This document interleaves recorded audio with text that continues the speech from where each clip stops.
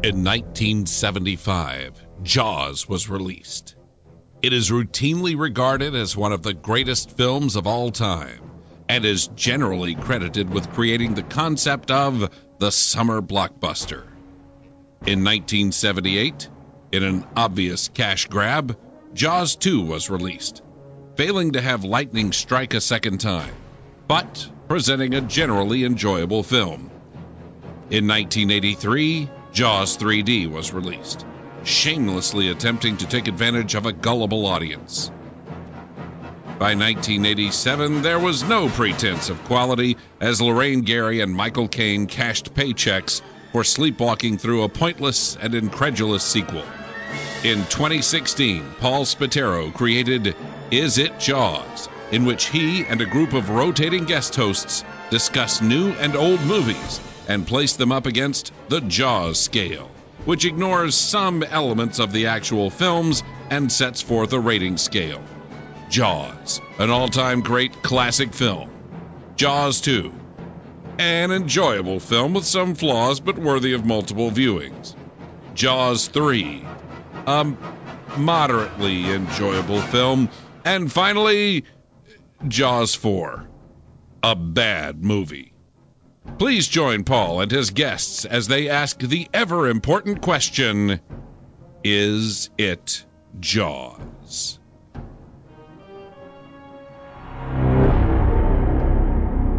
Our world is changing.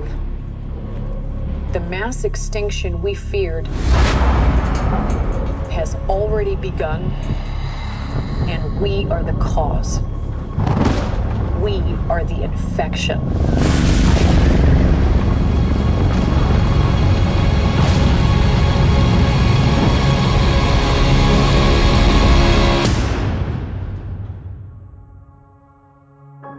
But like all living organisms, the Earth unleashed a fever to fight this infection. Its original and rightful rulers, the Titans.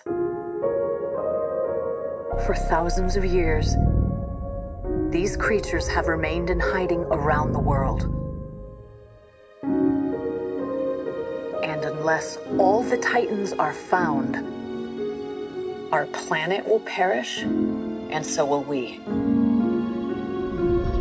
They are the only guarantee that life will carry on.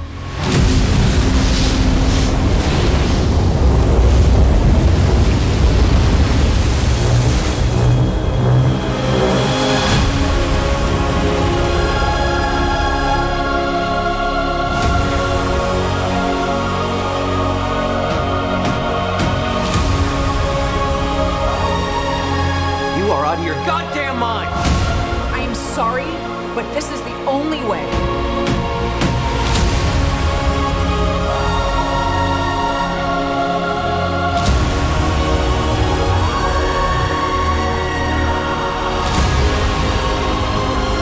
You're a monster. I'm sorry.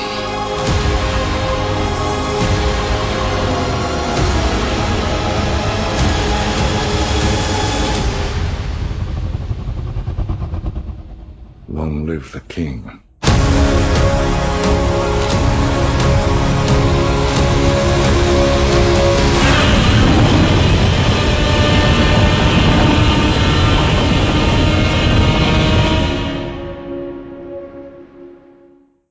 Hello everybody and welcome to Is It Yours? I'm Paul Spataro and I am once again joined by the Giaconetti boys, and we are back again because we've already looked at Godzilla King of Monsters and we're looking at it again. The only difference is the last time we looked at one that was from 1956. This time we're looking at one from 2019. Shiny new King of Monsters. How you guys doing? Doing good. I'm always up for talking about Godzilla. Maybe I should do a podcast or something like that. Yeah, you know what? That's an idea. I'm surprised you haven't thought of that already. Yeah, you know, I'm a little slow in the uptake sometimes. We were talking before we went in the air. I was playing around with a VCR earlier today. That's a shoot, so. Definitely a throwback. Yeah. So. Well, it's like the old question. Does something count as throwback if you've had it since it was new? Or is that just vintage? Yeah, I guess it's vintage at this point. I say that like it's like I've got well, I won't get into it, but like throwback jerseys. Does it count as a throwback if when I bought it was the current style? But or if it was a current player. Yeah, exactly. Yep. I have a rule. I mean, we're already going way afield here, but my rule was I would not buy a jersey, and this was a rule that came into effect when I was significantly younger than I am now, but I would not buy a jersey with a player's name on it who was younger than I was. So now it has to be vintage, basically, as far as the player name, in order for me to have any jersey. Although I think I still have a Wayne Krabet jersey from a long time ago that he's a couple of years younger than I am. See, but that's the problem because you're a Mets fan. If you're a Yankees fan, you never ever name in the back of any jersey. Yeah, I'm being serious. I know. You can wear a 13, and it could be any number of players who are 13. Jimmy Leyritz, kind of thing. Anyway. I always felt that was a little obnoxious that they won't put their names on the jerseys, but that's just me. No, it's what with being a Met fan and a Yankee hater and all. Yeah, but that's because the Yankees are tradition, you know. I guess you could have a Met tradition too. Like, hey, let's get the guy who's going to blow his leg out and like walking in his house and pay him hundreds of millions of dollars. Wait, wait a minute. He, Cespedes blew his leg out falling in a hole on his ranch. Okay, let's. Now, I have a real problem, I have to tell you, and like I said, we're already way off, but I have a real problem with the fact that, and here I'm going to be defending a Yankee guy, Aaron Boone injured himself when he was a player. I believe he was playing basketball, and he blew out something. And he was totally honest about it, and they invalidated his contract because he wasn't supposed to be playing basketball. All these other guys lie, and they get away with it. So I really have a problem with the guy that was honest got screwed, and the people that lie get money. It is life in a microcosm, but it bothers me. Isn't that the lesson you learn in life? You always tell your kids, tell the truth, do the right thing. They do, and they're the ones who get in trouble. And the kid who lies gets away with it. Good Lord, I almost had an honor student expelled in the past because they told the truth. They were like, yeah, we were on the bus, and my friend was drinking, and I had a sip of it. And they get suspended for 5-6 days. And the other kid's like, I wasn't drinking. The kid's clearly drunk. And they're like, well, they said they weren't drinking. I'm like, the kid's throwing up. He's drunk. No. So, anyway, let's talk about Godzilla King of the Monsters, because I tell you right now, this is going to be a very long podcast about New York and things that aren't equal. We got to get off that subject right now before I give you guys a chance to tangent it further. So, we've already talked about the original. Well, I say original in quotes since it was a recut, but the original King of Monsters from 1956. And Luke and I were on the Two True Freaks Godzilla podcast, which in a strange way gave birth to this podcast. And here we are now looking at the sequel, and as you will recall, I was not entirely enamored with the 2014 Godzilla movie because I felt that there just was not nearly enough action in it and not nearly enough Godzilla in it. And yet, as this one started to get closer and closer, I found myself, despite what I wanted to do, I found myself getting excited about seeing this. Then it opened, and I heard very mixed reviews on it, to be honest. Some very positive, some very negative. But that's fine, because, things on the internet, they either have to be the greatest ever or the worst ever, and that should be ignored. But I was also just kind of intrigued at the thought of seeing King Ghidorah on, a current version of it on the screen, and seeing Rodan on the screen, and seeing Mothra on the screen with current day and age sci-fi special effects for them. And I was thinking maybe they learned their lesson a little bit as far as the action goes. So I managed to get myself psyched up to see it, and I went to see it, and I won't give my review yet. I'll say I enjoyed it. I don't know that I loved it, but I definitely had a good time watching it. And now why don't you guys give me your take as far as what your anticipation was and just basically, to what extent it met that expectation. Jay, you can go ahead. Okay.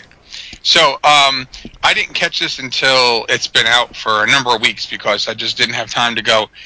So I'd seen every single trailer. I saw like anything that was kind of released. I kind of watched because, to be honest with you, I know most people don't understand this.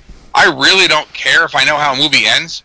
I don't really care if I know what the monster looks like. I don't care about those things because I just don't. Like, I mean, I wish I did. I used to, but I don't anymore because the thing is nowadays, if I'm going to spend 2 hours doing something, I kind of want to make sure it's something I want to do. So I actually liked the 2014 Godzilla. I did feel it was a little too much. I think it was marketed kind of the wrong way. They kind of showed it was like Bryan Cranston's in the whole movie, and shocking he's not. Sorry if you haven't seen it, folks, but it's 2019 now. You're behind. But I thought this was marketed the way the movie plays out. The trailers kind of represent it well. And we actually went with it was my wife, my dad, and Haley and I all went. And Haley was excited to see it because she wanted to see the monsters go and stuff, and she loved it. So if there's too much talking, you'll lose her. And I didn't think there was, I thought what they showed you in the trailers kind of really gave it out there what it was going to be. So, yeah, I mean, I'll put it this way. For those of you, I mean, again, not to get any way here, but ILM did the main effects for the movie, right? So when ILM's kind of involved, you're going to get some pretty good stuff. There was also 9 or 10 other effects houses involved. So whatever they spent in budget, I guarantee you, it wasn't to go get huge name actors. It was because they put it all on the screen. So, LP. Yeah, well, if you go back and listen to that Godzilla 2014 roundtable, I was, unsurprisingly, the biggest defender of the film, and I still love Godzilla 2014 because Gareth Edwards set out to make an American version of Gojira from 1954, and right down to some of the pacing, right down to some of the timing of the film and all that, that's what he shot for. And good, bad, or otherwise, he made the movie that he wanted to make. And, Edwards was attached to direct the sequel, which at the time was untitled, the sequel to Godzilla 2014. And he eventually dropped out because he, in the interim, has done Rogue One, and then he has decided he wants to work on smaller films after doing Godzilla and Rogue One. So then, I'm always hyped for a Godzilla movie. The direction that this one took in pre-production, with Edwards leaving, and then Michael Dougherty, who, if you listen to The Vault of Startling Monster Horror Tales of Terror, which is one of the other shows on the Two True Freaks Network that my brother and I appear on, you know that I and Jay are big fans of Michael Dougherty and his work in the horror genre, specifically with Trick or Treat and Krampus, neither of which are films that are going to win awards, but are definitely films that you could tell he's a fan of the genre and set out to make a fan favorite type of film. So as soon as he was announced with this, I said, okay, yeah, I have a sneaking suspicion this is going to be a very different movie than Gareth Edwards' film, and it definitely is. And I freaking love this movie. I thought this movie was fantastic. I have so many complaints about the Godzilla fandom coming into and post the release of this film. But the film itself, I had an absolute blast with this. This was it met everything I was looking to get out of it, and I was super excited just seeing it unspool, and even taking some time and thinking about it afterwards. And it's been, because I saw it opening weekend, I saw it the Sunday of opening weekend. Even just taking the time in the period since then to noodle on it and think about it and all that, I just get a big smile on my face every time I think about this movie. Not to bury the lead. Well, now, to go to my criticism of Godzilla 2014, and I don't want to spend too much time on that movie, but I really thought that they did a poor job of trying to get us invested in the human cast of the movie. I thought Aaron Taylor Johnson and Elizabeth Olsen were not particularly compelling in the movie. I thought that their backstories were something I was kind of almost disinterested in. Then I saw this one, and we got what is his name, Kyle Chandler and Vera Farmiga and Millie Bobby Brown, who everybody might know as Eleven from Stranger Things.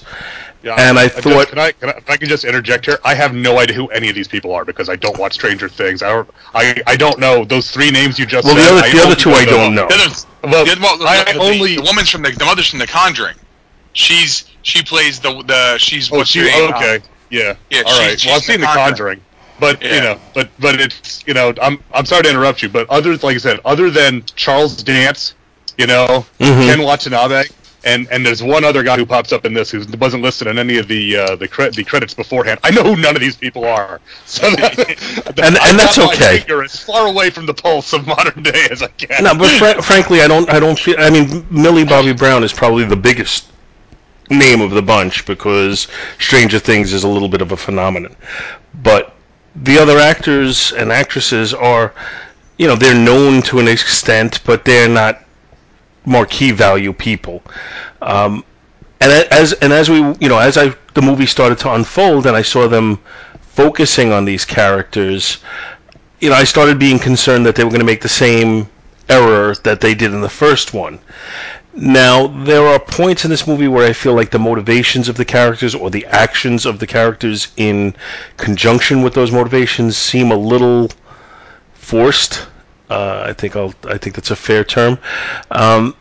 But I did find them to be more compelling in general than in the last movie. I found their story to be a little bit more engrossing, and I actually started to feel like I cared about them a little bit, unlike in the last movie.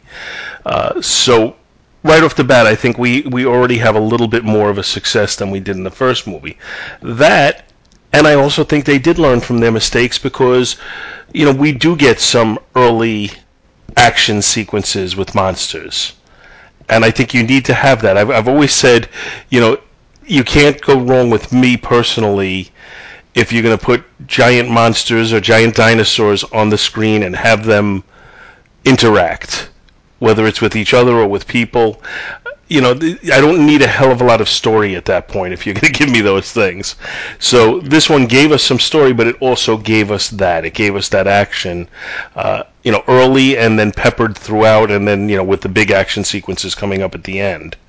So I felt we were much more successful in the general layout of this movie or the plot of the movie than we were last time out.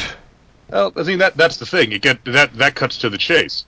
This is in theme, in pacing, and in development is akin to a Showa-style Godzilla film from the 60s. Right down to, like you said, that there's monster action in the first act. There are characters introduced. The characters are a bit more. There's a scientist character. There's a military character. There's a government character. There's so all these types of things that fit in better. Whereas when you look at, again, 2014, like I said, was really trying to be 54 and followed that type of pacing and that type of structure. And we talked about this again at the time, that if you look at the percentage into the film when G first appears in 54, it's right around the same time as it is in 2014. It's not done by accident. I get the feeling that because when Edwards was still attached to this, there was a script. When Edwards left the project and Doherty was brought in, and he brought one of the guys that he collaborated with, which is on Krampus, who was Zach Shields. They scrapped the original script and rewrote it.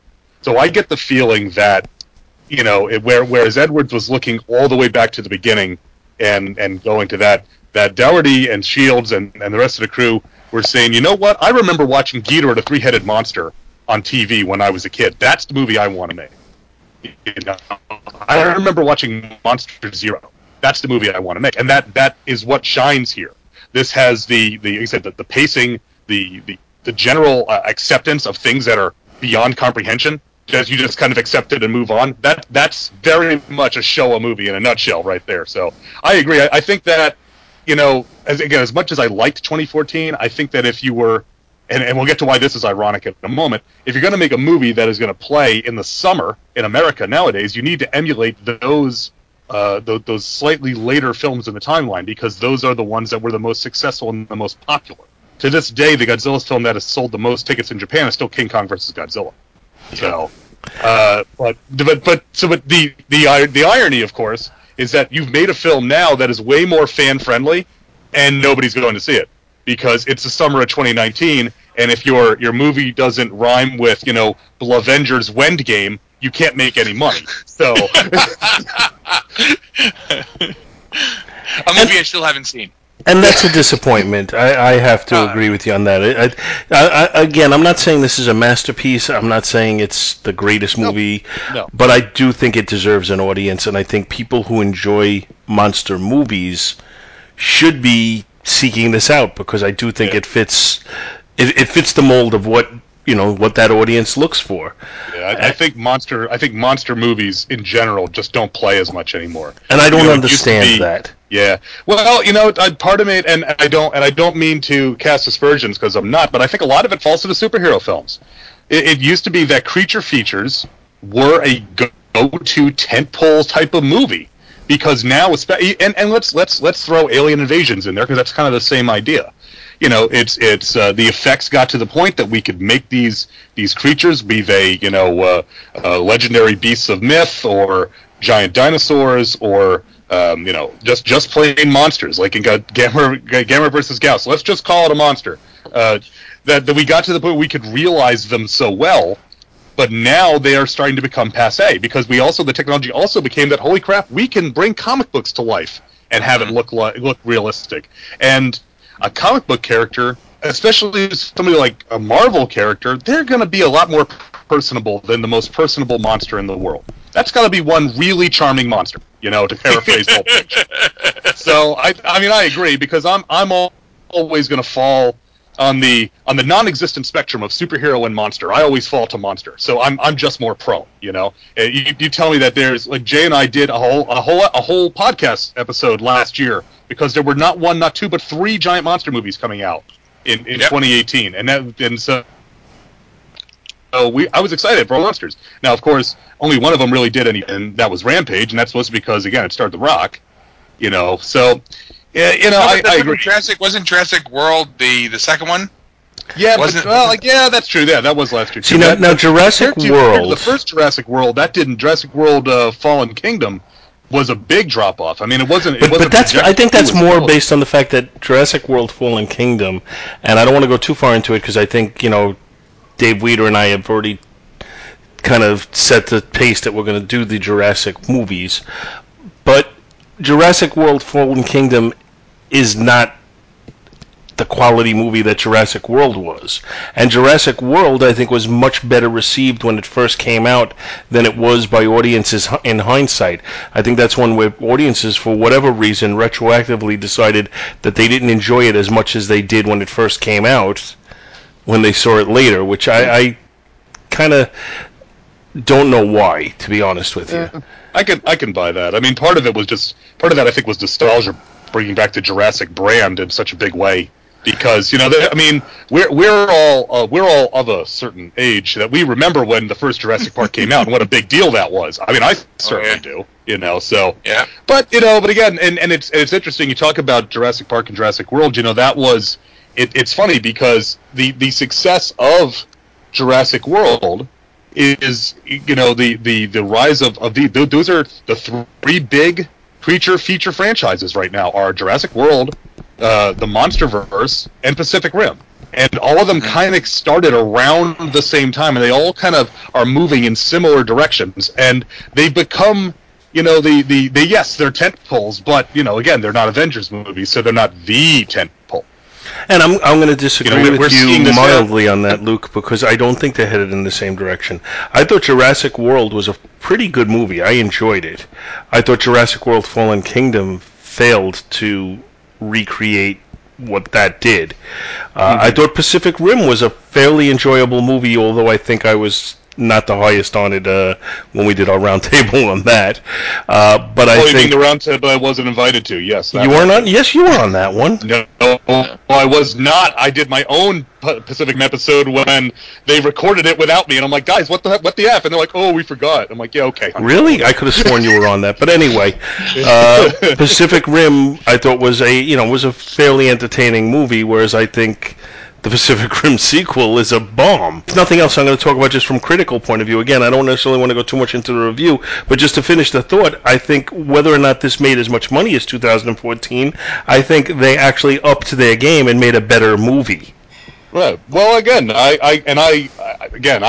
agree that it's certainly like I said, it's more of a fan favorite type of movie. It's certainly a movie that's more entertaining with less. It doesn't. I don't want to say it's less challenging because I don't think Godzilla 2014 is particularly challenging, but I think it's trying to do different things.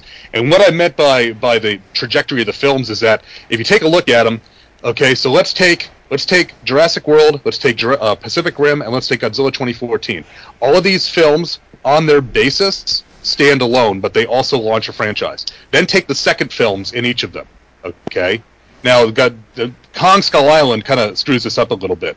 But let's look at Jurassic World Fallen Kingdom, Pacific Rim Uprising, and Godzilla King of the Monsters. All of them now are directly into, we have to set up a sequel because we've made enough money that they're going to make a third one. So that's kind of what I was getting at with that, because now in Jurassic World, okay, yeah, we've got the sequel hook right at the end of Fallen Kingdom, which I won't spoil because we're not talking about Jurassic World. And in Pacific Rim, it's like, oh, we're going to jump ahead a number of years, and so now this is the new era we're going to tell stories in all the media. Oh, and in Godzilla King of the Monsters, we've jumped ahead 5 years, and majority of the characters from the first one are not back. Oh, and by the way, here's the sequel. So they're kind of following a pattern insofar as the way that they're produced. I will agree that the quality of each film is relative and not necessarily falling into any type of pattern, because they do vary. And opinions vary. See, I really liked Uprising because Uprising leaned so heavily into the stuff that Del Toro specifically avoided on the first one. So it definitely was a change of pace. Del Toro told all of his production guys, don't watch anime, don't watch Daikaiju, go to every source you can to find inspiration except those. Whereas if you watch Uprising, it's like, this is an anime. This is a super robot anime where they're fighting giant monsters, except it's a tokusatsu because it's live action. So that, there's some inside baseball in all this. That being said, I will say this about the human story in this. I downright liked the human story in this. I liked the idea of, first off, opening it in 2014 in San Francisco.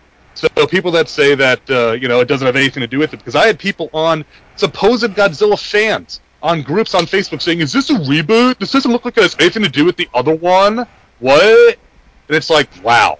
So for that guy, for those people out in Rio Linda who don't get it, they put the friggin' start of the movie in 2014 in San Francisco with Goji and the Mutos. So that I like that they purposefully used the existing story and then move it ahead a little bit, and now we're in the 24-hour news cycle where three giant monsters destroying a major city in the U.S. is now part and parcel of the real world. That's the air quotes up to the mic, the new normal now. We're all used to that.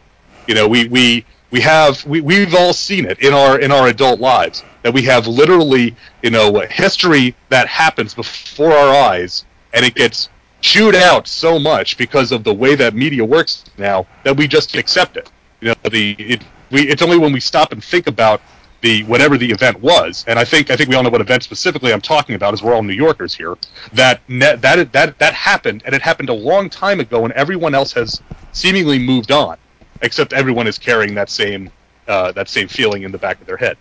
But just that whole dynamic of setting it not so far in the future that we have forgotten about it, but far enough that we don't need to directly address any of the characters except Dr. Serizawa and his assistant, whose name I'm blanking on at the moment. So I liked that setup. Then the whole, to be honest with you, the swerve on the human side of this, I loved the swerve in this. And I guess we're going spoilers on at this point. Sure. I've already some spoilers.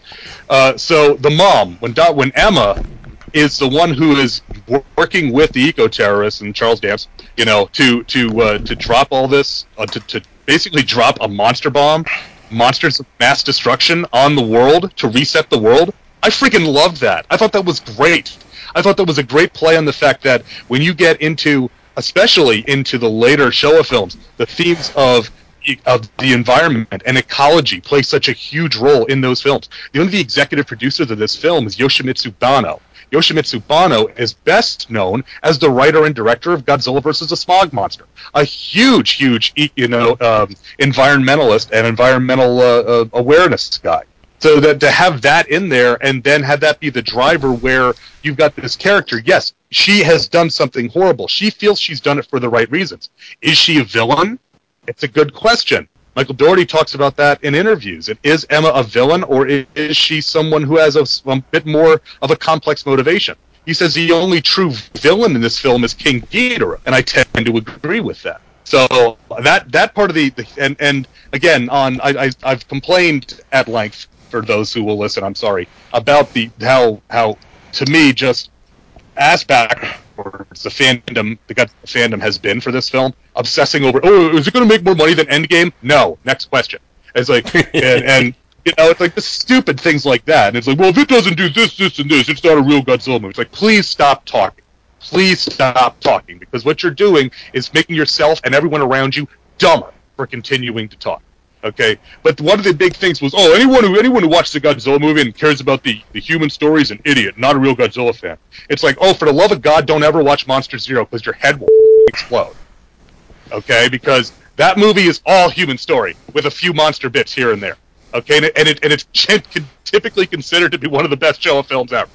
So don't watch Monster Zero. You can't handle it if you can't handle humans talking for more than 3 minutes at a clip. So and I'm ranting a bit here, but I enjoyed. I thought the human aspect of this was very much. I thought this was more enjoyable on a human story than 2014 was. As even as much as I liked the philosophical aspects of 2014, and again, not saying that 2014 is a supremely deep movie, because it's not. But I did like those aspects. I liked the idea of the everyman looking at this crazy scenario. Here, focusing on Monarch, I thought was the right choice, and I think it works in this film's favor completely. I also think focusing on Monarch helps them to build the brand further. Yes, absolutely. It worked really well in Skull Island. Mm-hmm. In fact, our character who returns from Skull Island is Dr. Brooks, who was the young. He was played by Corey Hawkins in Skull Island. He's Randa's younger assistant, African-American assistant. Joe Morton, everybody's favorite Joe Morton, plays in kind of an extended cameo in this film, but it's the same guy. So they do have that little bit of human connective tissue, even though he doesn't get much to do. I should mention that the three of us have already had our discussion on Skull Island, if anybody's interested and hasn't heard that, because that would essentially make this currently a trilogy, and the first two have already been covered on Two True Freaks, one on Is It Yours and one on Two True Freaks proper. That was a really good episode, I'd like to say. I re-listened to our Skull Island episode not too long ago. I thought we did that movie a great service, frankly. And that's another one where it's a lot of people kind of forgotten about it a little bit, but that's a really damn good movie. It's a movie that improves with the second viewing too, I think. Yeah. It was enjoyable the first time, but it was even more enjoyable the second, when you're not fighting with your expectations as to where it might go, because you already know where it's going to go. And you're not like my dad, worried about what is Khan going to eat. Oh my God! Yes, that is Dad's entire problem. Well, what's he even eating? Well, he showed him what he ate. He ate the octopus. Dad's like, see, it makes sense. He ate a giant octopus. Didn't we have that conversation last time? Yes, we did. My dad worries about that crap. Like, I said, Dad, you're willing to believe there's a giant monkey on this island and the dinosaurs come out of the ground, but you're worried about what he's eating? He goes, well, but he has to eat something. Like, see, anybody who listens to Godzilla has the advantage of consuming nuclear material. So yes, he kind of circumnavigates the whole nutritional aspect. Yeah. Now, one of the things I liked about this was the callback to King of Monsters and the original Godzilla of the oxygen bomb. Yes, Destroyer. Yeah, oxygen destroyer. Even if it does a very different thing. Yeah. Yeah. Well, I tell you what, though, when that came out, because for movies that I'm not going to see or that I'm not as vested in, I'll watch all the trailers and all the B-roll.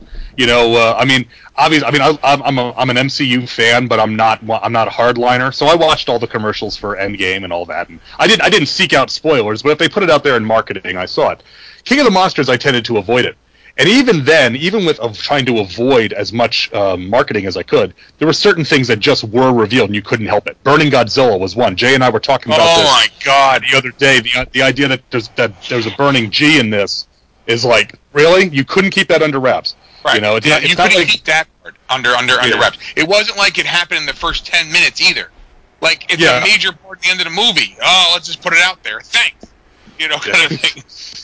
Yeah, well, part of that is just because the burning G is such an iconic image that you want to play on that marketing, you know. I get that. And but of course the toys. Of course the toys. Yeah. What I'm saying is, I get that, but I mean, and again, for someone who doesn't care about those things, it just seems like there was no upside to revealing that. It's not like someone said, "Oh, burning G's in it. I'm definitely going." Anybody who was going to see it was going to. It wasn't like they were trying to draw. It wasn't going to draw more audience. Like that's what bothers me when you reveal something like that. If you're thinking like it's gonna if they hadn't shown, let's pretend they hadn't shown every single monster in the absolute like on the posters and everything else. Yes. And you revealed like Mothra's in it and Rodan and what? Oh crap! I like all those people. Like revealing that the burning G's in it, looking like he does now, it didn't do anything by way of I think adding any sales to it. Yeah. It because in '95. The use of burning G was the entire marketing plan because the first shot of the film has burning Godzilla in it. So it is part and parcel of that film. That's how he looks like the entire time. Absolutely.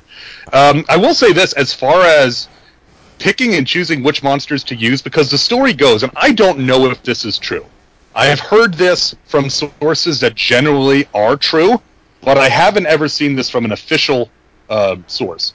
That the story goes that when Legendary approached Toho to license the character of Godzilla. Now, if you ever want some interesting reading, Jay interviewed a gentleman by the name of John LeMay, who has a couple of books about unmade monster movies, specifically Japanese giant monster movies.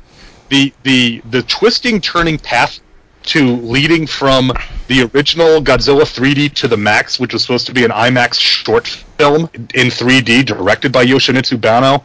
How we ended up from there to Godzilla 2014 is a fascinating read if you like the kind of the way movies are made, that kind of stuff. But in any event, the story goes that when Legendary approached Toho to license Godzilla, they were told they could use any other monster they wanted on that license except Rodan, Mothra, and King Ghidorah. The three most popular ones.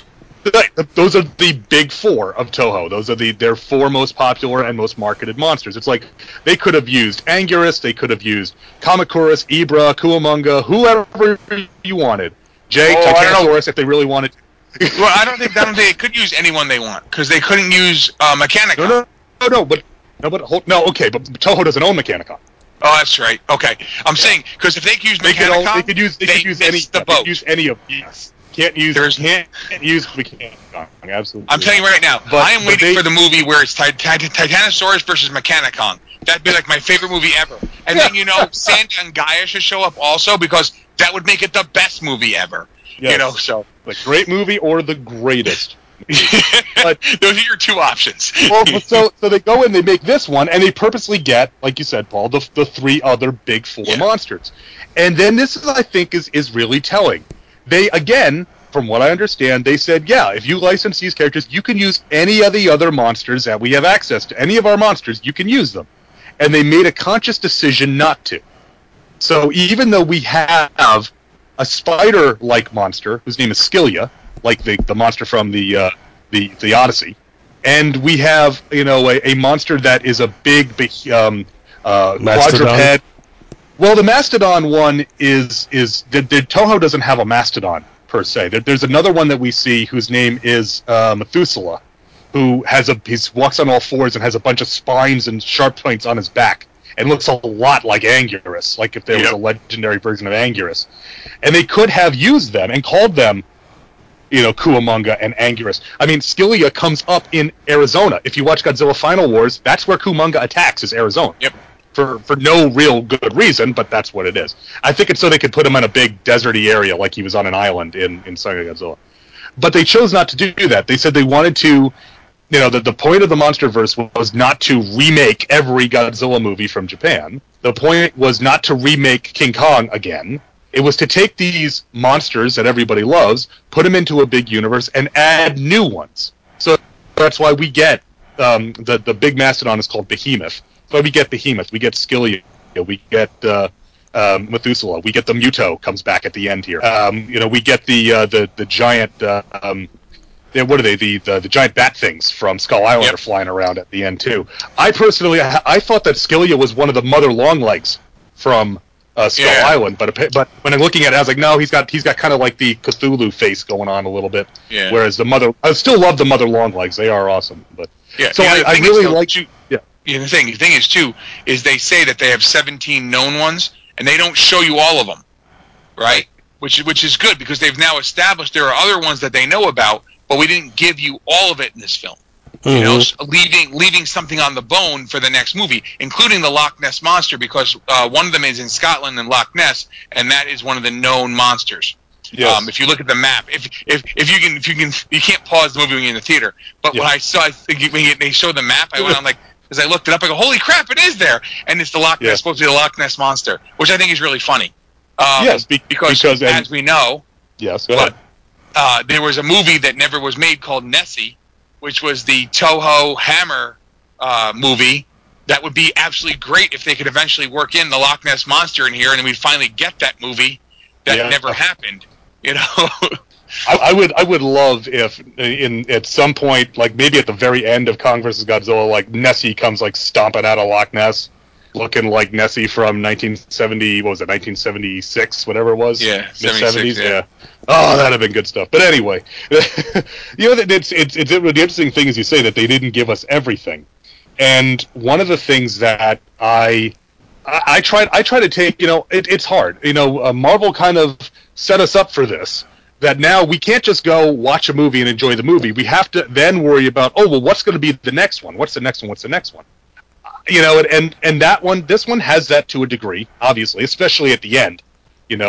I will say, to their credit, they kind of backload a lot of the stuff that's going to be what's for the next one, because Kong doesn't have any real role in this, other than he gets a name drop and we see him on the screen and stuff like that, the novelization actually does mention him in an amusing way, where so in the novelization, King Ghidorah sets out his call and all the monsters start running wild and rampaging. Kong hears it and it's like, whatever, I don't care. He's not on Skull Island, I'm not interested, and he just kind of does his own thing. I like that they didn't tease Kong too much. They let us know he's there and that they're aware of him, and they had just a little reference to him, but we didn't have to bring him out yet because we know he's coming. Right. Yeah, I agree with that. But I thought that this film, standing on its own feet, yes, it's part of the franchise. Yes, it is a sequel. Yes, it will have its own sequel.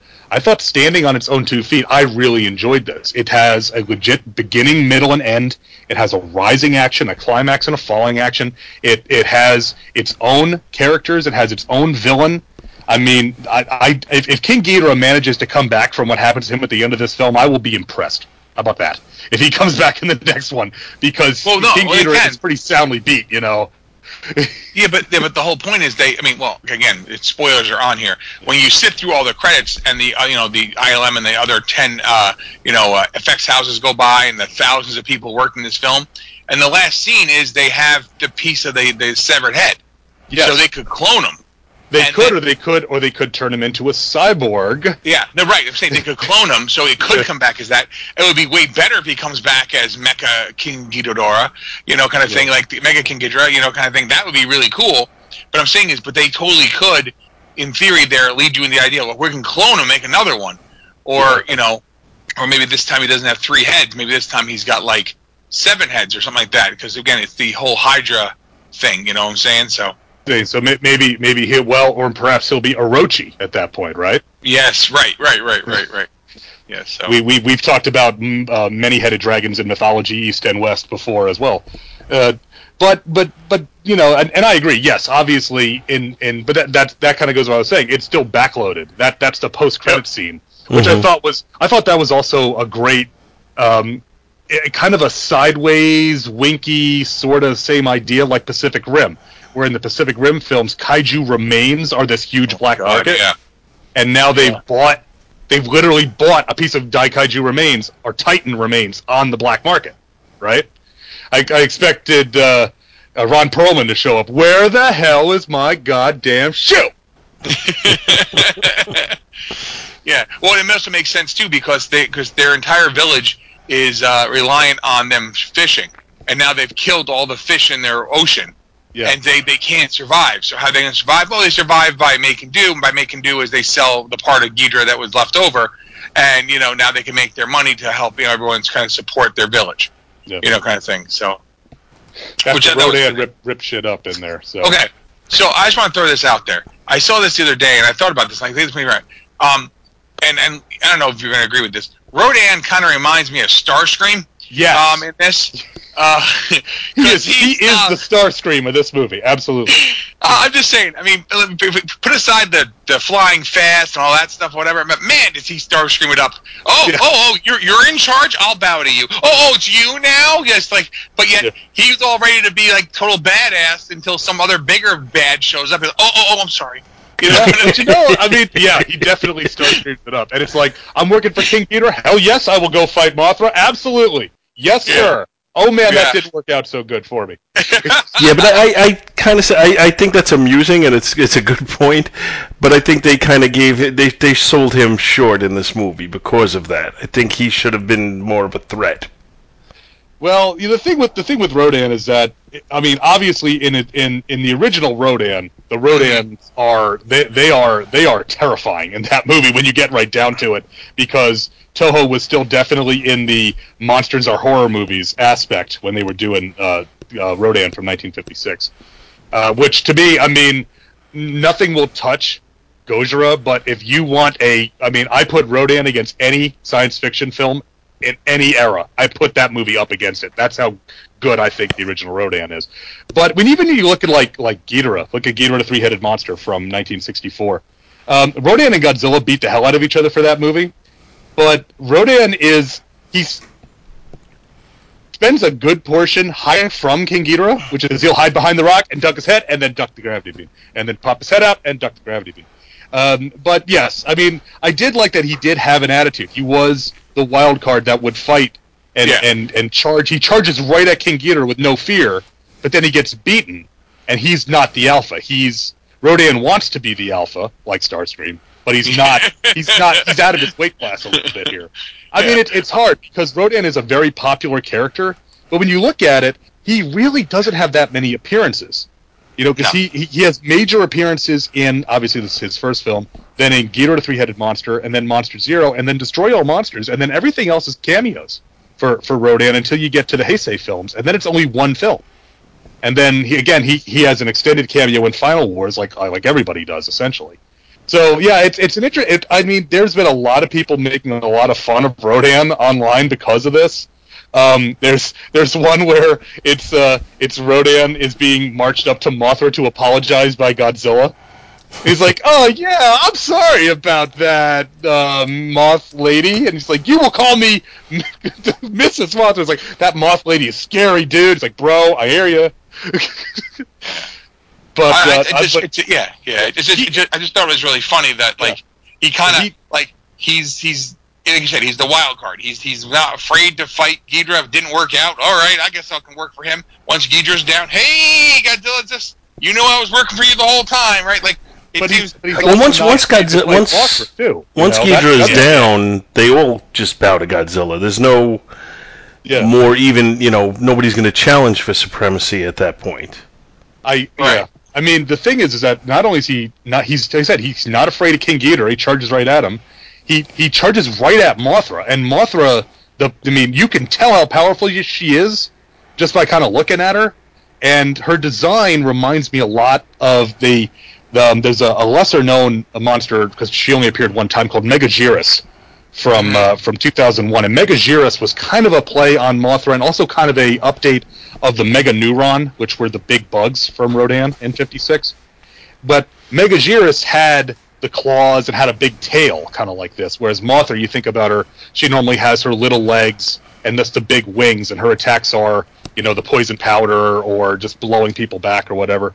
Whereas Mothra is much more aggro in this film, not as aggro as Mothra can get anyway. But I thought the two of them, because Mothra has only tangled with Rodan once, and that was in Ghidorah the Three-Headed Monster, when the Mothra larva is silking up both of them, saying, "Hey, you idiots, we need to go fight that monster with 3 heads," and they just want to fight each other. That matchup of the two flyers of Rodan and Mothra over the skies of Boston, I thought that was a great choice. I was happy to see that, and yeah, Mothra, she's a smart cookie. She knows how to take care of herself. Now, should Mothra have had her 2 little singing fairies with her? Well, she had her priestesses. Did she? Yeah, the 2 scientist twins. Yeah. The one that's working. The doctor's one is one place. Yeah. Okay. Yeah, I guess it's kind of. And then they showed their whole family of twins. Like, it's weird. Like, they're all twins. They're and either part all of me female thinking, twins. Yeah. Yeah. Part of me's thinking like, oh man, this is like some World War II wet dream. Look at all these twins. We could do all the experiments on them. I was going to say, all these Asian twins. Normally, you got to pay extra for that kind of action. That's right. It is. That's a lot. That's extra. You definitely have to pay for that. Well, but those so doctors, Dr. Chen and Dr. Chen were an homage to the Shobijin, the twin fairies, or the Cosmos, as we might call them here in the West. And according to Dougherty, there was a scene in the script, because in one of the scenes in the post credits is we see the newspaper clipping about another Mothra egg being found. Yep. And so when Eileen Chen is showing the family tree, there's the younger set of twins who are like 5-6 years old. They were supposed to be at the site of the new egg, praying to the new egg. And that's why it says Infant Island 1960 or 1961, excuse me, on there, because that's the original Mothra. So, yeah, could you have done the 12-inch tall Shobijin?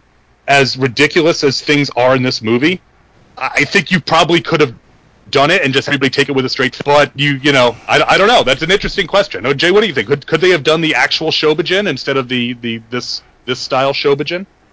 Okay, so I say to Dad all the time, you're willing to buy everything up to this point, and I'm not buying that. Yeah.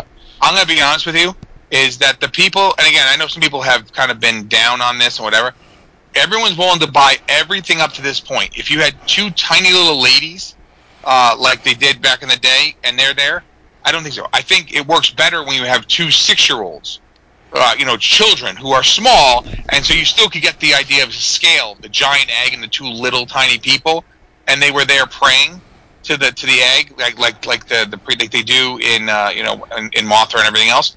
I don't think you can get away with the little tiny ladies, in this one. See, I think you could if you presented them with some sort of a backstory to explain their existence.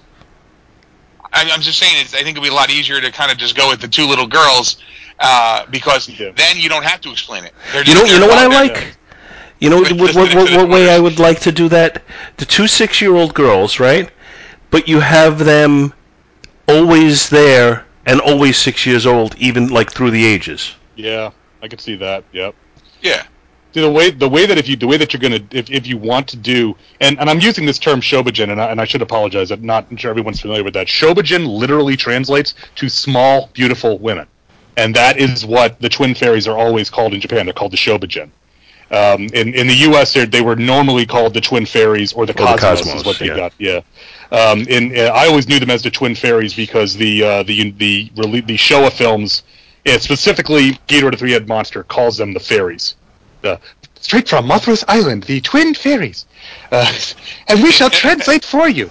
I love that Mothra's priestesses show up on a what happened to them, these people that used to be famous, we're going to catch up with them show. It's like, really? You don't have anything better to do. But anyway, I think the way that you do them in that fantastical way is you make them citizens of this hollow earth, this Pellucidar sort of scenario that they've set up. That again, you talk about connective tissue to Skull Island. That was like the whole driving force of Skull Island was this idea that the skull crawlers came out of the ground because the Earth is hollow, and everybody thought that John C. Reilly was crazy, but that's where it is, and clearly there was some sort of civilization that existed down below. Was it Atlantis, or was it Mu, or if you really want to go Godzilla, was it Seatopia? Did they worship the god Megalon, perhaps? I'd be okay with that. Rise up, Megalon! Rise up! I'm just waiting for Titanosaurus. What is the matter? That was on the other day, and then Haley saw that part. She's like, "That's what this is from, Dad." I'm like, "I know, isn't it great?" She goes, "Eh." Like, poor Dr. Mifune. Poor Professor Mifune losing it over Titanosaurus. Yeah, it definitely had the ring of Atlantis, or like there being more than just what you'd seen. You know what I'm saying? Right, yeah. Well, that's what I'm saying. Yeah, it allows the whole idea of the hollow Earth to be like, now it's not just it's a theory, and like now that's how Godzilla gets there. It explains things. It's like, how does Jason Voorhees get where he's going if he only walks? Right. Well, it's how does Godzilla get from one side of the Earth to the other side there so quick? Hollow Earth. Yeah. Okay. Makes perfect sense now, and it allows him to disappear without be able to track, because. It's not like it's King Kong where he's like 25 feet tall, right? Like the original King Kong. Yeah. Like, you can disappear at 25 feet. Here, a couple of 100 feet tall, it's hard to disappear. Right. To the point that King Ghidorah has a power that helps him hide because he's so large. By being able to create the storms that they can't see through, which I thought again was clever, awesome. Because all the flying monsters always have the ability to create hurricane force winds because it worked really good with Rodan, so they used it over and over again.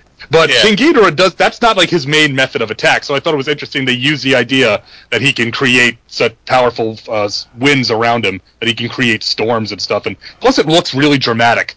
So it's got that going on too. Is it that he's producing enough wind to do that when he's flying, or is it that he's a cosmic creature, so he has his ability to control the weather? I think it's a little bit of both, because he also has. Remember, his beams, they look like electricity, but they're not. They're actually called gravity beams because they disrupt the flow of gravity around them. So if you want to get real inside baseball, if you get real deep in the otaku, the reason why when Ghidorah shoots a building with his beam, it breaks apart, is that he's reversing the gravity and splitting it apart. That's why in Final Wars, Kaiser Ghidorah can pick Godzilla up and throw him around with his gravity beams. So but you touch on a really good point, making King Ghidorah a full-out space monster. Mm-hmm. I said that to you when we did. I forget what we were talking. We were talking about. I said I can buy Godzilla as a monster born on Earth. I can buy Rodan and Mothra as monsters born on Earth. It's like there is no evolutionary advantage to having 3 heads. Why? And no hands. And no hands. So why would King Ghidorah exist on Earth? And they just said, "Fuck it, he's a space monster." I'm like, hell yes, he's a space monster. Absolutely. I read an interview again with Darty where he said they kind of toyed around with being vague about it. He's like, no, let's just call him a space monster. That's what he is. Yeah. Well, and it also makes perfect sense though, because he now has the ability to regenerate his head. He has the things, because he's a space monster. He can appear in all these different cultures as because hydras and multi-headed dragons have appeared in all these different cultures throughout the years, which is true, right? And it allows it to be like, well, how'd they get here? It's all the what do you call stuff. It's all, you remember In Search Of, the show back in the 70s stuff, right? You know what I'm saying? Right? And the first In Search Of was they did the ancient astronauts, and they're talking about how can civilizations which existed, thousands of miles apart have all these things in common? It's because of aliens, kind of thing.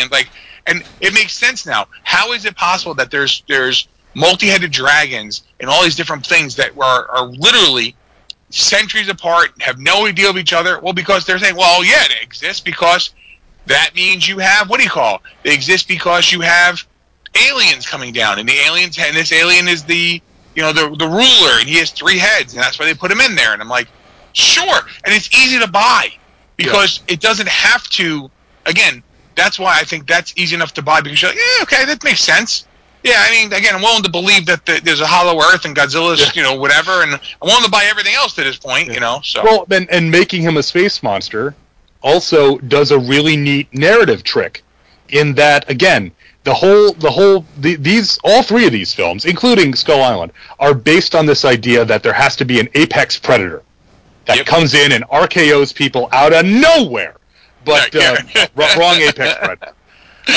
But that this idea that there's this apex predator who's the top of the food chain, and Dad and I were talking about this earlier today. I think that's the setup. That's what the story needs to be in Kong Godzilla. You've got two alphas.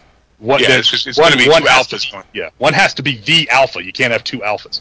But putting that aside, so you have this idea that it's based on the natural order. Let them fight. Let them sort out who is the alpha. The idea that one of the things that they talk about, and Emma's whole plan, is that if they let this go back, they can reverse the damage that's been caused.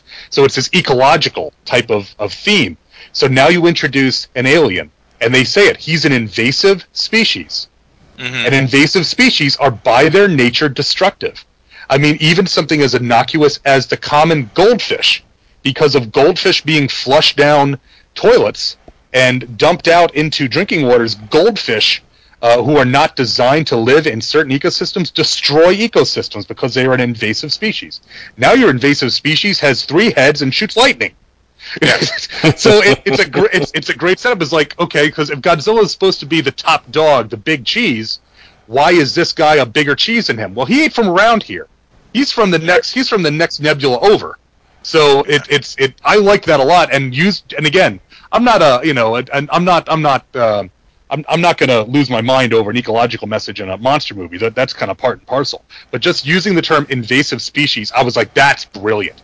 That captures everything you need to know about why King Ghidorah upsets the balance so much, and why Godzilla's like, oh hell no, Well, but if you think about King Ghidorah throughout all the film, if you think about him throughout all the films, throughout all the different, the Showa era and the Heisei era and all those different things, anytime Ghidorah shows up, it's like a major thing.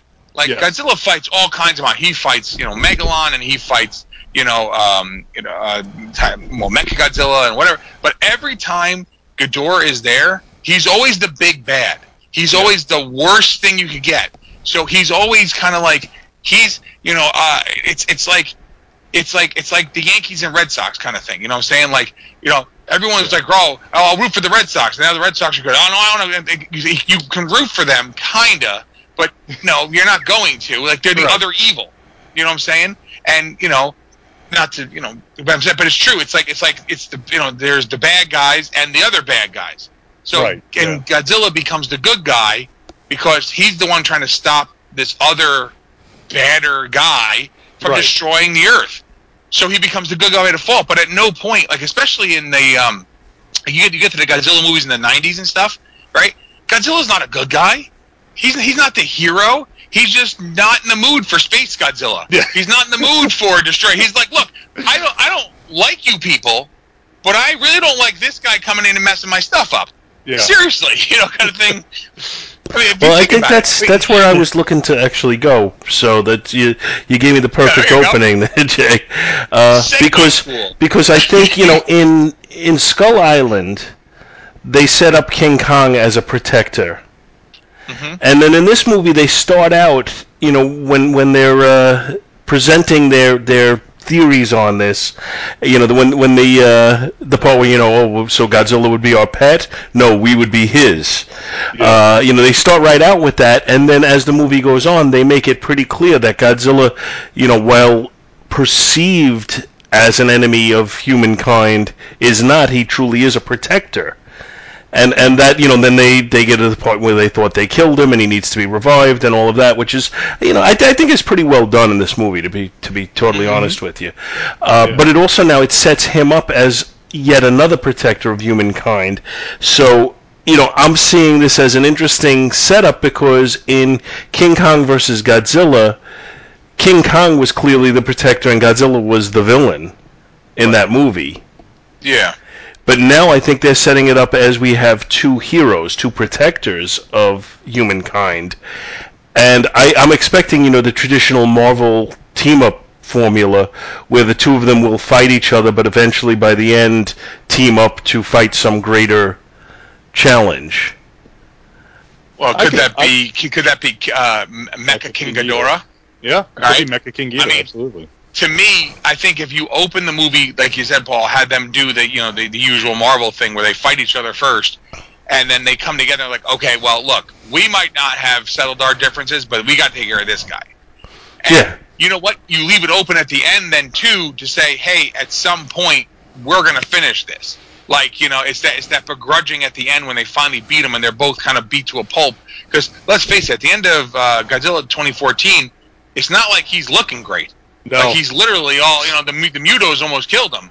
At the end of this one, I know he's standing up at the end, but let's be honest, he gets killed in the middle, because they use the oxygen destroyer on him. But it's like, it's not like Godzilla's just like cakewalks through this.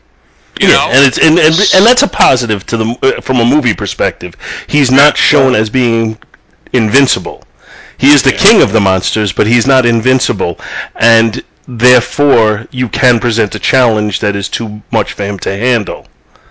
Mm-hmm. See, the way I kind of my thought on this kind of twofold. So I'm a typical Daikaiju fan. I'm gonna reference another movie to make my point. So in Godzilla vs. Mothra 92, okay, the two antagonist monsters are Mothra and Batra, okay, and Mothra and Batra are very, very similar. Okay, Batra is sometimes called like Battle Mothra. That's kind of the idea of what his name comes from.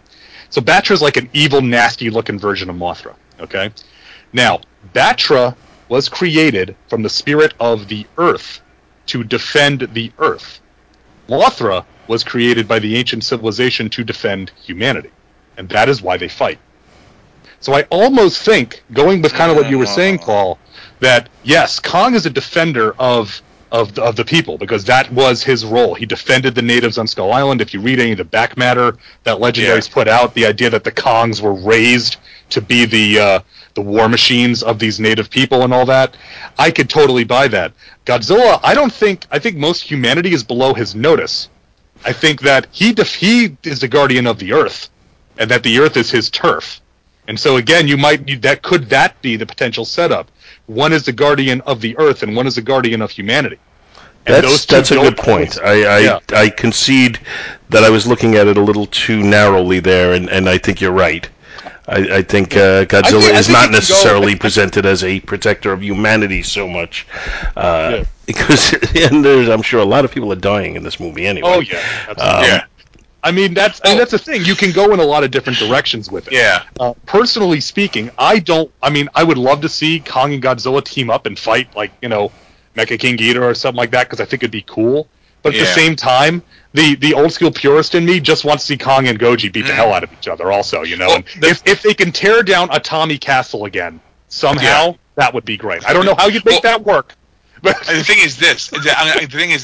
There's no reason to have Mecha King Ghidorah in this movie until the post-credit scene when they're like, we finally have it. And then what they could show is like, well, okay, well, we tried cloning it, but we can't. We need to give it, like, whatever. And they have them, like, building. Just, you don't have to even show the whole thing going together. Just have them building, because Mecha King, he has what? He has one real head and two mechanical? Head, one mechanical two head and two real heads, Okay, so this time they could they grow the thing and like they can't get it right, so they have maybe two mechanical heads and one whatever head, something like that. So it looks different. Yeah. The other thing is that one of the blink and you'll miss it things in the credits. There is one of the headlines does involve Monarch building a giant robot. Yep. So so do with that information what you will. Now I will say, this is just a warning for the people in Lower New York. If it is in fact Mechanicon that they build, you can expect a raging lunatic in it's somewhere in Putnam County, running around shaking people, saying it's Mechanicon, man. I tell you right now, if they put Mechanicon in, that'd be awesome. Could you imagine that? Can you imagine that? It's Godzilla's fighting King Kong, and all of a sudden he hits him with the atomic breath, and then like all the fur falls off, and it turns into Mechanicon, like exactly like in Godzilla. Which one was that? Godzilla vs. Mechagodzilla? Godzilla, yeah. It's right. Where it's like, oh my god, that's not Godzilla, that's Mechagodzilla. Dude, Oh my god, people would just mark out so hard for that. Like, oh my god. Especially if the Mechanicon had his bandolier of grenades as well. Not for nothing, but take my money. Yeah. I mean, Jesus, that stuff writes itself, man. I mean, yeah. If only they had the rights. So, Mechanicon is one of those really hard cases, and Luke always talks about this.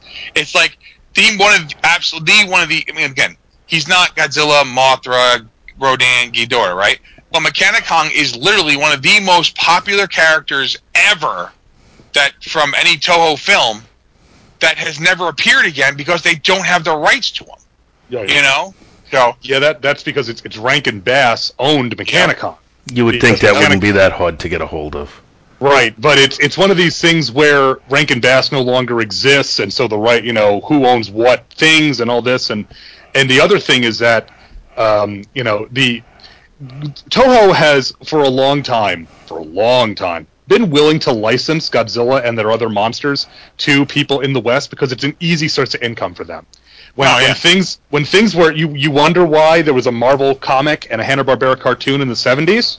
Because it was a hell of a lot cheaper to license it and have somebody else make it and get a check than to make it yourself. When the Japanese economy was in the tank and the movies' budgets were getting cut and cut and cut. And after 74, when they said we are losing more money than we're making Godzilla, so we can't do it anymore. So it's like, sure, Marvel, you want to pay us? Please, you can use them. Give us a check.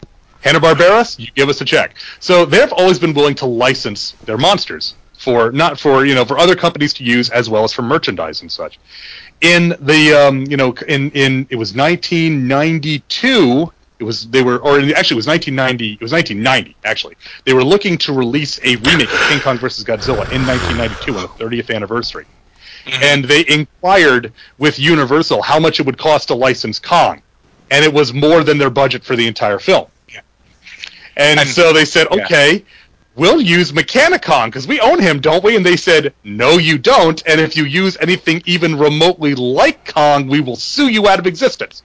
And Toho's not a small company. I'd like to point that out. They're the largest studio in Japan. So they're not a small firm, but relative to Universal, yes, they are. So and John LeMay covers a lot of this in his book. He covered it definitely in the was the King Kong one that I had him on. I've got it right here. The first, the Kong, yes. The Unmade Skull Island or Skull Island Unmade is the Kong one. Kong Unmade. Yeah, Kong Unmade. And then the Japanese, the Daikaiju one, the first one, I've got it right here. It's called The Big Book of Japanese Giant Monster Movies, The Lost Films. Yeah. And so John LeMay does some great stuff. Like I said, I think he covers it in both of them. I'm sure he does. I'm sure he does. Yeah, he does a great job of doing that stuff. So. But yeah, and the thing is, but the Mechanicon was like they were going to go to use him several times before that. They were like, well, and they changed it up, and the movies fell through and whatever. And so Mechanicon has been talked about because getting King Kong was hard enough. Because when King Kong, okay, so I know some people may not know this, but De Laurentiis remade King Kong. Obviously, everyone knows that. But there was actually another version of Kong that was being made that sounded way better than his remake. But the problem was who owned the rights to Kong was in flux. Who really owns the rights to this? Was it owned by Miriam C. Cooper? Was it owned by RKO? Was it owned by the guy who wrote the book? Yeah. Like, there's all these different people who claim rights, and they were selling the rights that they didn't own. So that's one of the things when you start thinking about that there is a Kong of Skull Island that exists is great because that lives in the same. So the Peter Jackson remake of King Kong, which is just nuts, right? Kind of thing by way of like, wow, how did this ever get made? Because this is really just a love letter to 1933, right? That there's another film that came out called Kong Skull Island, which truly lives in this universe and is setting up the next film. And again, I know some people are like, well, if it didn't make, okay, to be honest with you, there is only one movie that has ever made as much money as Endgame. It's Avatar. They are anomalies. They are not the norm. Like, there's no way to expect that Godzilla King of the Monsters was going to make $1 billion. They're not going to make $1 billion. Yeah, right? I mean, literally, you could add up all the previous Godzilla films and they don't crack $1 billion. And that's a lot of movies. Well, and I'm not saying that to put them down. It's just not that's just not where they play. Right. I mean, for a movie to make $1 billion, that's an insane amount of money. I mean, we're talking about what Avatar, Endgame did Return of the King. No, I don't think Return of the King did, but The Force Awakens did. Did Force Awakens get there? Okay. Yeah. Force Awakens has like 900 million just in the U.S. The Force Awakens, that's the thing. It's that, and I don't want to get into it, but yeah, Force Awakens. There's a few of them that have a B in front and that $1 billion, and it's not. And it's like the only. I think the only real monster movie of them is Jurassic World. Yeah, that made that much. Well, and again, we're told Jurassic World was something of the norm. Like that too, right? Titanic's up there too. With tickets that cost less and things like that. Yeah, whatever. Tickets that cost less and no 3D engagements. And, right. I mean, Titanic. You could very easily tie that back into the MonsterVerse. We've all seen that image of Godzilla sinking the Titanic. Everybody. Well, that was there. That's what I'm saying. There it is, right there. That's the tie-in at the end of the next Godzilla movie. Yeah. And it's like it just feels like Titanic. 19 whatever. Sir, what is that? Oh my God, it's Godzilla! Bam! They go down, kind of thing. But I mean, just to be honest about it, think about it, is that those kind of things, like to expect a monster movie to somehow be able to create that much revenue. I can't imagine it could ever do that. Like, I couldn't imagine it could ever do that. I mean, even the original King Kong, which was re-released, 10 times. Right? I mean, if you adjusted for inflation and all stuff like that, it still wouldn't be the highest grossing movie of all time. And King Kong is one of the most influential movies ever made.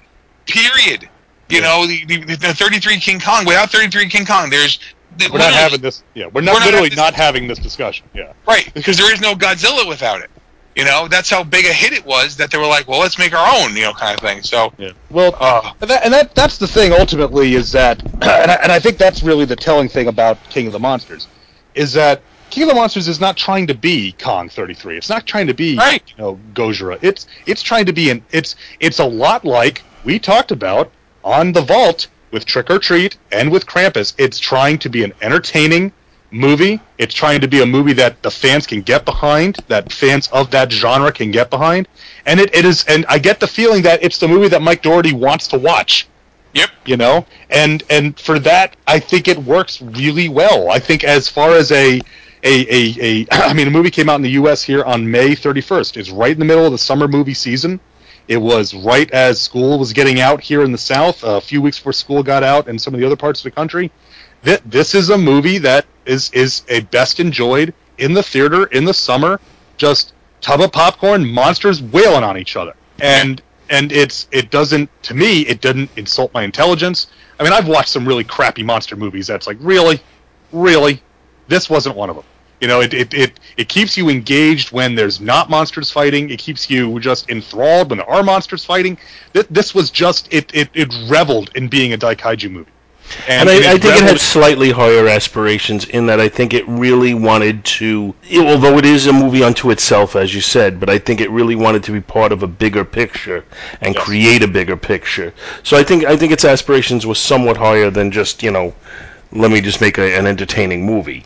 I think there is, franchise thoughts that went into this. Oh, yeah. I agree with you that it isn't trying to be the groundbreaker type movie. In fact, I think if anything, it's trying to take the mistakes of the past and correct them and build on what they already know people like and give them what they like, which is, kind of what you were saying as well. Yeah. It's a throwback in a lot of ways. Yeah. But we're as always, whenever the three of us talk, and actually, I should say whenever the two of you talk, really, but whenever the three of us get together, we always run a little longer than I anticipate.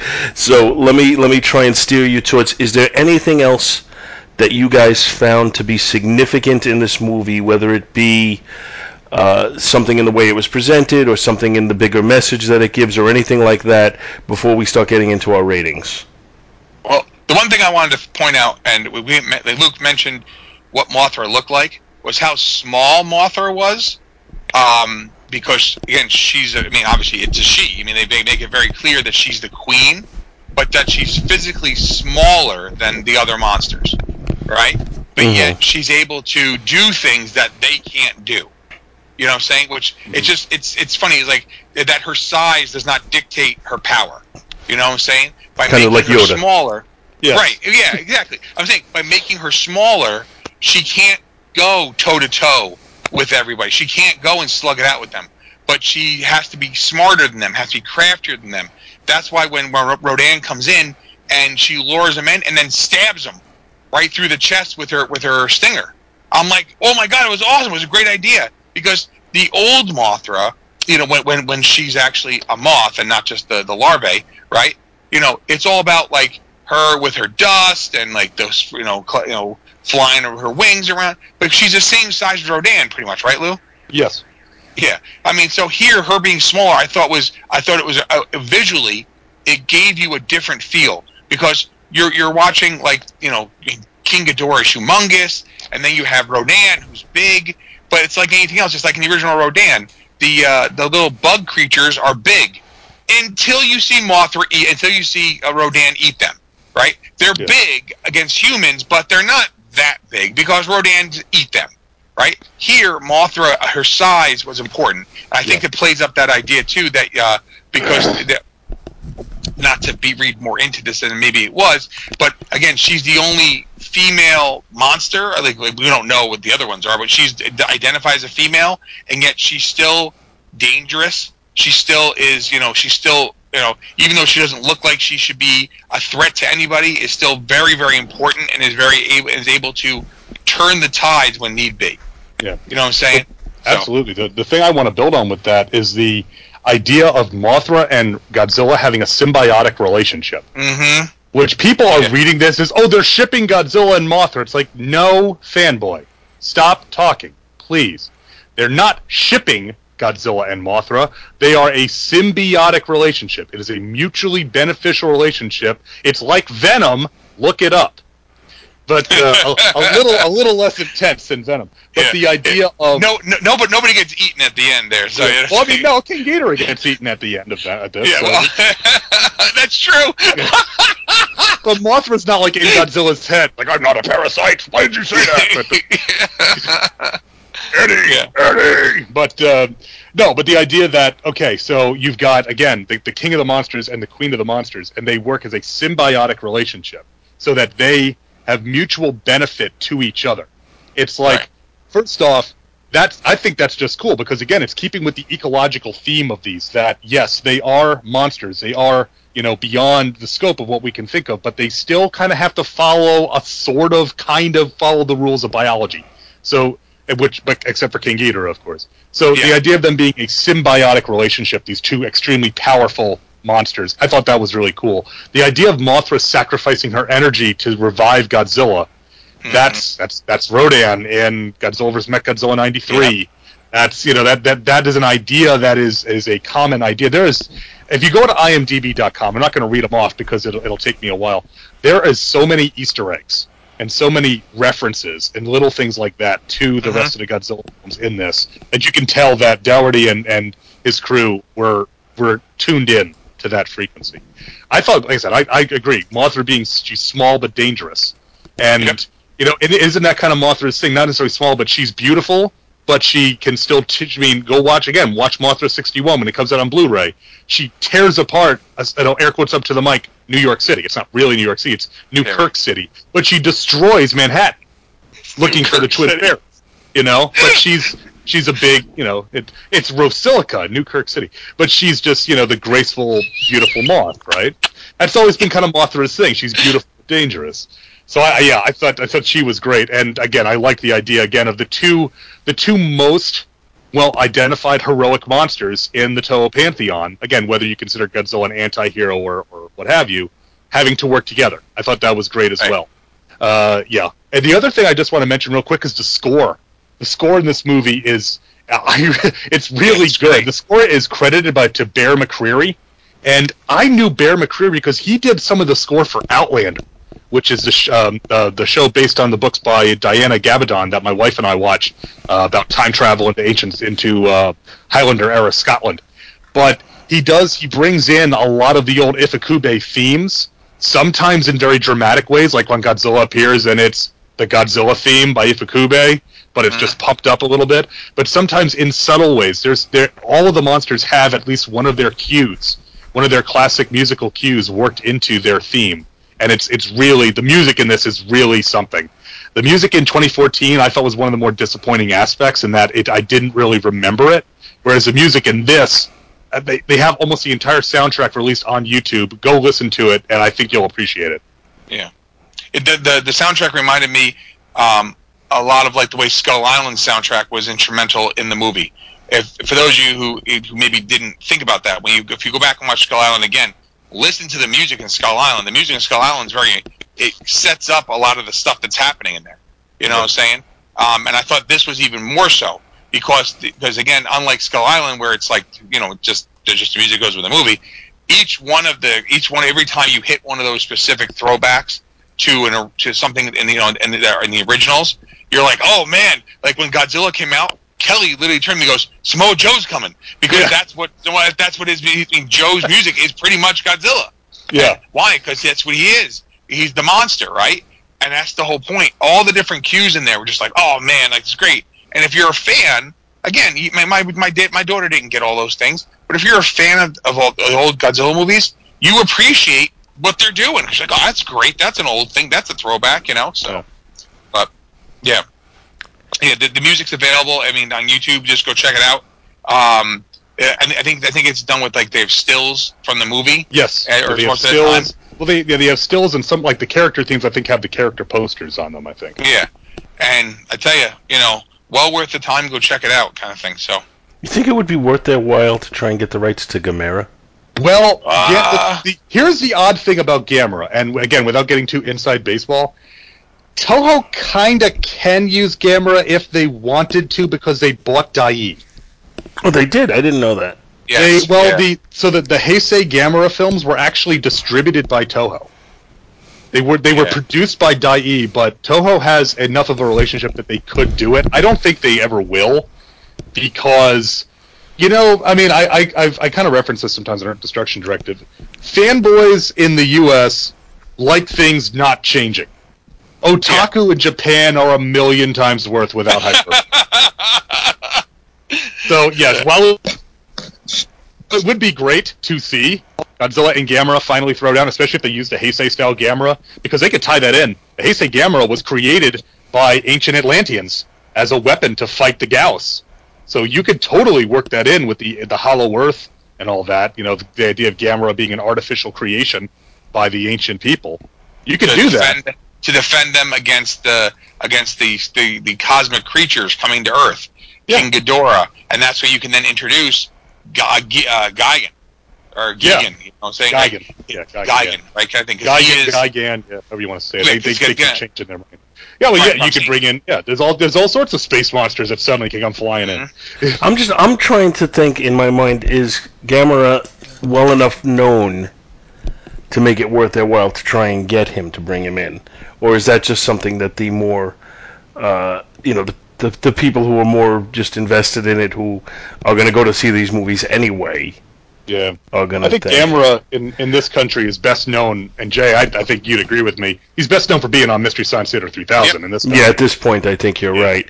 Well, and I'm not sure that he's as well known in this country as Rodan and Ghidra and Mothra anyway, and they already have those now. Yeah. The only thing I will say is that he does pop up a lot in The Simpsons. Anytime they do giant monsters, Gamera shows up on The Simpsons. Well, the other thing too is with him they said Monster Island was just a name. What they meant was it's actually a peninsula. Right. But I'm saying is the thing is with Gamera, right? Exactly. The thing is because Gamera is not known like that way, but there's still how many movies? Like 10 movies total or whatever it is that start. That are readily available within the U.S. for cheap, right? You can get them all really cheap, and if you had Gamera and all of a sudden you could boost that interest, that might the reason they might do that is then they might say, we could now re-release these on a much nicer set. Like they just did, like they're doing with the Mothra Blu-ray, which is coming in a couple weeks, kind of thing. Where it's like, why is because again, why is Mothra's Blu-ray coming out? Because Mothra's in this movie, not because they had any desire to release Mothra again, but it might be their chance to kind of like put it out there because I know. I mean, it's absolutely. I personally don't think it'll ever happen. No, I don't think Toho is in a position that they want to promote a character like Gamera when they have their own. That they have their own characters that sell a lot more merchandise. Right. Gamera is popular in a goofy way, but it's like we'll see Mechagodzilla at Gigan before we see anybody else. Just from we make a new Mechagodzilla and Gigan, we could sell a lot of toys. Yeah, there you go. Yeah, I mean, and that really could truly be where you want to tie that in. If you wanted to come bring, and again, remember they still have another like 8 or 9 monsters that are quote unquote known that they haven't like put anything out there about, and that could be what happens. Is that you could have, again, you don't need Mecha King Ghidorah as your villain, your big baddie in a movie, but if they come out with a Mecha Godzilla. That's that could be the technology that leads them to Mecha King Ghidorah, kind of thing. Could have been Mecha King Ghidorah, or who's the best known cyborg monster? It's Gigan. Yeah. Oh yeah. I mean, isn't he a space monster though? He is, but he is a space cyborg dinosaur. You want to because remember he's got the hook hands and he's got the laser built into his head and the buzzsaw in his stomach. Yeah. So he is a space monster, but he's also partly cybernetic. He's basically a monster for hire. The Space Hunter M Nebula aliens monster for hire. He is. That's what they do in Megalon. The Space Hunter M, the Seatopians call him and they say, "Hey, can we have Megalon?" He's like, "Well, how much are you going to pay us?" It's like, "Okay, yeah, sure, we'll send him right down." We'll even let him fly this time, not like on Zone Fighter where he gets dropped in with a parachute. That's a shoot, by the way. In the 70s, even the aliens had to cut their budgets. That's how bad it was. So ultimately now, that brings us to our question. Is it Jaws? Where does this fall on the Jaws scale for each of you boys? Jay, you want to go? You want me to go? Yeah, I'll go. Okay. So, to me, this would probably fall. It's definitely a high. I mean, I've only seen it once, so it's definitely on the upper end of Jaws 2, right to the bottom of like a Jaws 1. It's not what do you call? I mean, to me, it's not the greatest Daikaiju movie I've ever seen. It's really enjoyable. I definitely think it's going to be better the second time you watch it. Where you can kind of like, I mean, it kind of blows you, it kind of like blasts you to the seat with like all the action and stuff like that. It definitely is worth a watch. To me, I think Kong on Skull Island is a better movie overall. But I'm saying so. I rank Kong on Skull Island higher than this, but this is very enjoyable. It's a movie I think I'd watch. And when it's on cable, I'll watch it. I'm definitely. I already pre-ordered the Blu-ray. I actually pre-ordered the Blu-ray not even 3 or 4 hours after it was released. They put it up. I pre-ordered it already. So I think a high-end Jaws 2, maybe a low-end Jaws 1. So yeah, I'm kind of in a similar boat. I was thinking about this earlier today. I was doing some work around the house, and I call this a Jaws 2. But I don't damn that. That's not damning it with faint praise. First off, because Jaws 2 is still, if you remember the Jaws scale, is still a really good movie worth multiple watches, right? Yep. I think I'm close on the wording for the Jaws 2 on the Jaws scale. Yeah. And that's what this is. I consider most of the Godzilla films to be Jaws 2. Only a handful to me get it above that, and that's just because there are different. They have different films. Different films have different goals that they're trying to achieve. This film to me just was, like I said, it was. I had an absolute grin on my face the entire time. I had an absolute blast. I was hyped up before I went in. I was hyped up after I went in.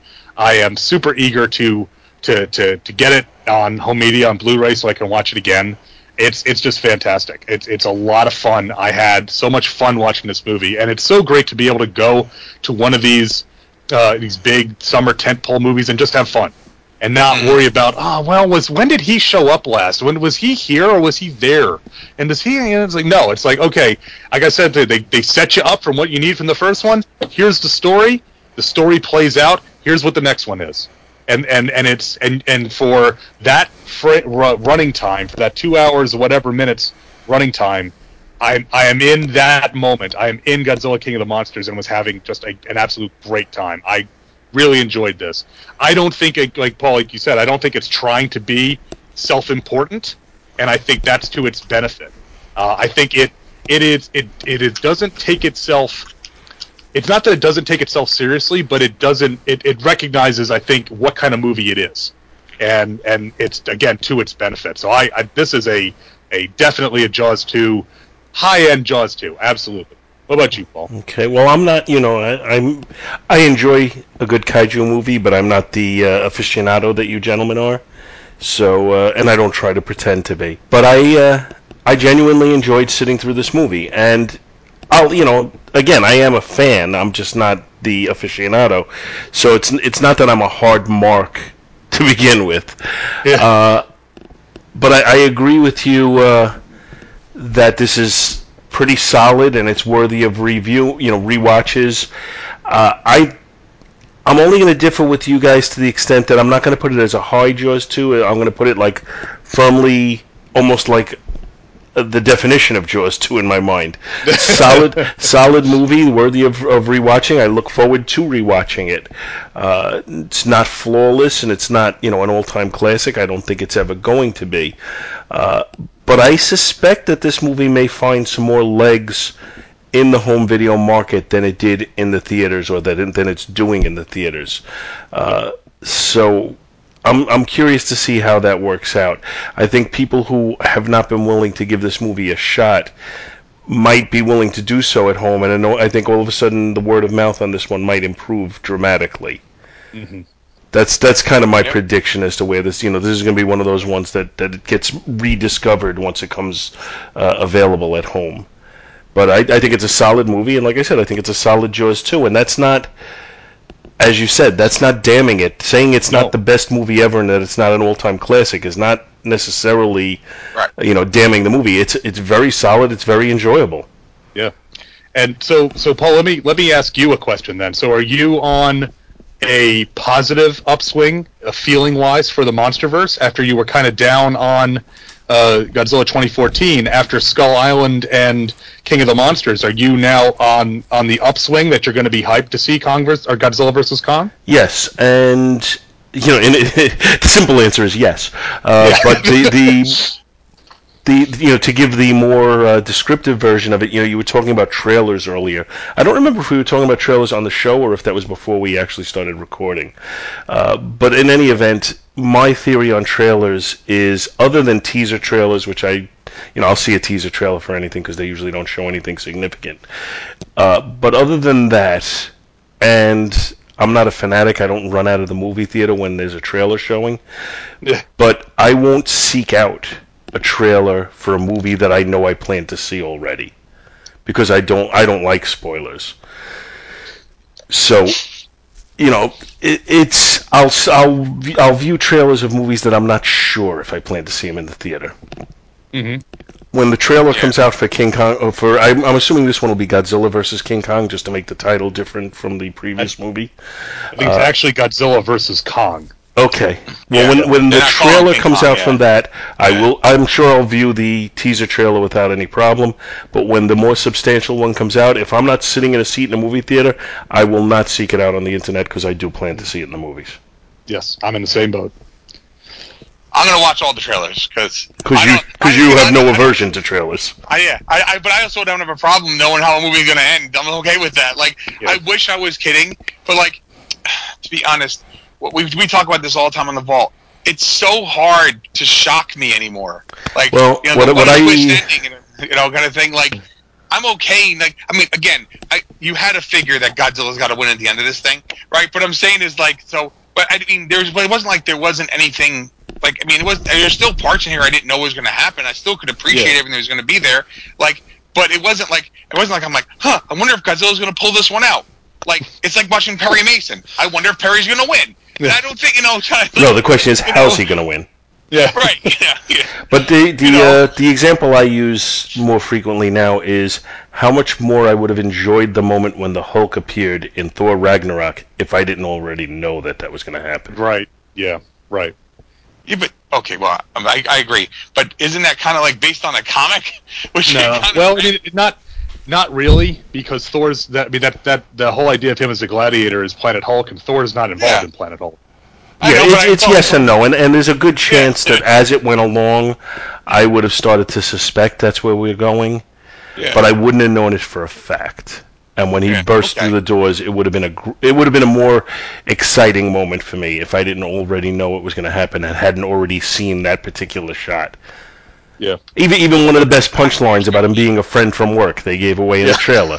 I understand what you mean. I know what you mean. Yeah. And that movie is all punchline. That's pretty much all it is. But I'll put it this way: I have not seen Endgame, and I mean, I'll when it eventually comes to Blu-ray, I'll watch it then. And I already know a whole lot of stuff is going to happen there. But it's just like when everyone was losing their minds about Infinity War. I'm like, yeah, I read the book. You know, I read the comic. Like, I know what's going to happen. How can you know? I read it 20 years ago. Yeah, I said that to TJ. I said that to my wife. I'm like, I was like, I won't want spoilers, but is it spoilers when I read the Infinity Gauntlet in the 90s? I kind of know some of the stuff that's got to happen, right? So it's like when I watch Watchmen, the movie. I'm like, none of this is surprising because I read it.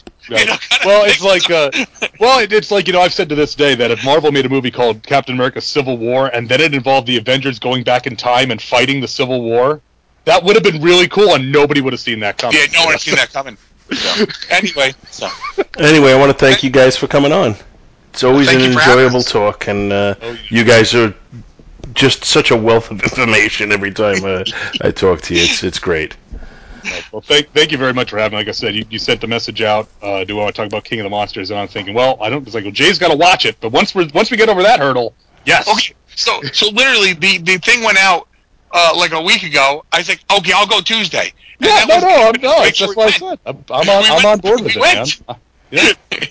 I mean, isn't that it? You want to go to the movies? You go to the movies, have a good time, and that what it's all about, you know? Yeah. Hey, I look at it this way: is we saw. Again, talking trailers. We saw the trailer for like the Men in Black, which is out, at the same time that Godzilla is out here, and we saw the trailer for I forgot the other one, but like they looked enjoyable, right? Like kind of thing. Is that going to change your life? No. Is it going to be the greatest movie of all time? No. But I bet my daughter's like, can I go see the Men in Black one? I like the other ones. Like she wants to go to movies and have a good time. King of the Monsters, like go have a good time, enjoy yourself, watch some giant monsters. Cause lots of property damage, kind of thing. And to be honest, I really did enjoy Fenway getting, the crap kicked out of it. Yeah. And you don't have to be a Yankee fan for that. You can appreciate that too, as Mets fans, gentlemen. Absolutely. You can appreciate. So I'm gonna just let all that go. Because I hate to constantly harp on my Schadenfreude for the Yankees. But I'm saying, you can appreciate Fenway getting destroyed, kind of thing. So no, see, and I don't, because I know it would make Yankee fans happy, so I don't. Wow. That's like I said. I'm very Schadenfreude on this. You know it would make Yankee fans happy. Okay. It's not like it's all these degrees of separation now. You know, you got to be careful what you say all the time. Anyway. Thank you guys again for coming on, and thank you everybody for listening, and we'll see you next time. So you'd want to make Godzilla our pet? No. We would be his.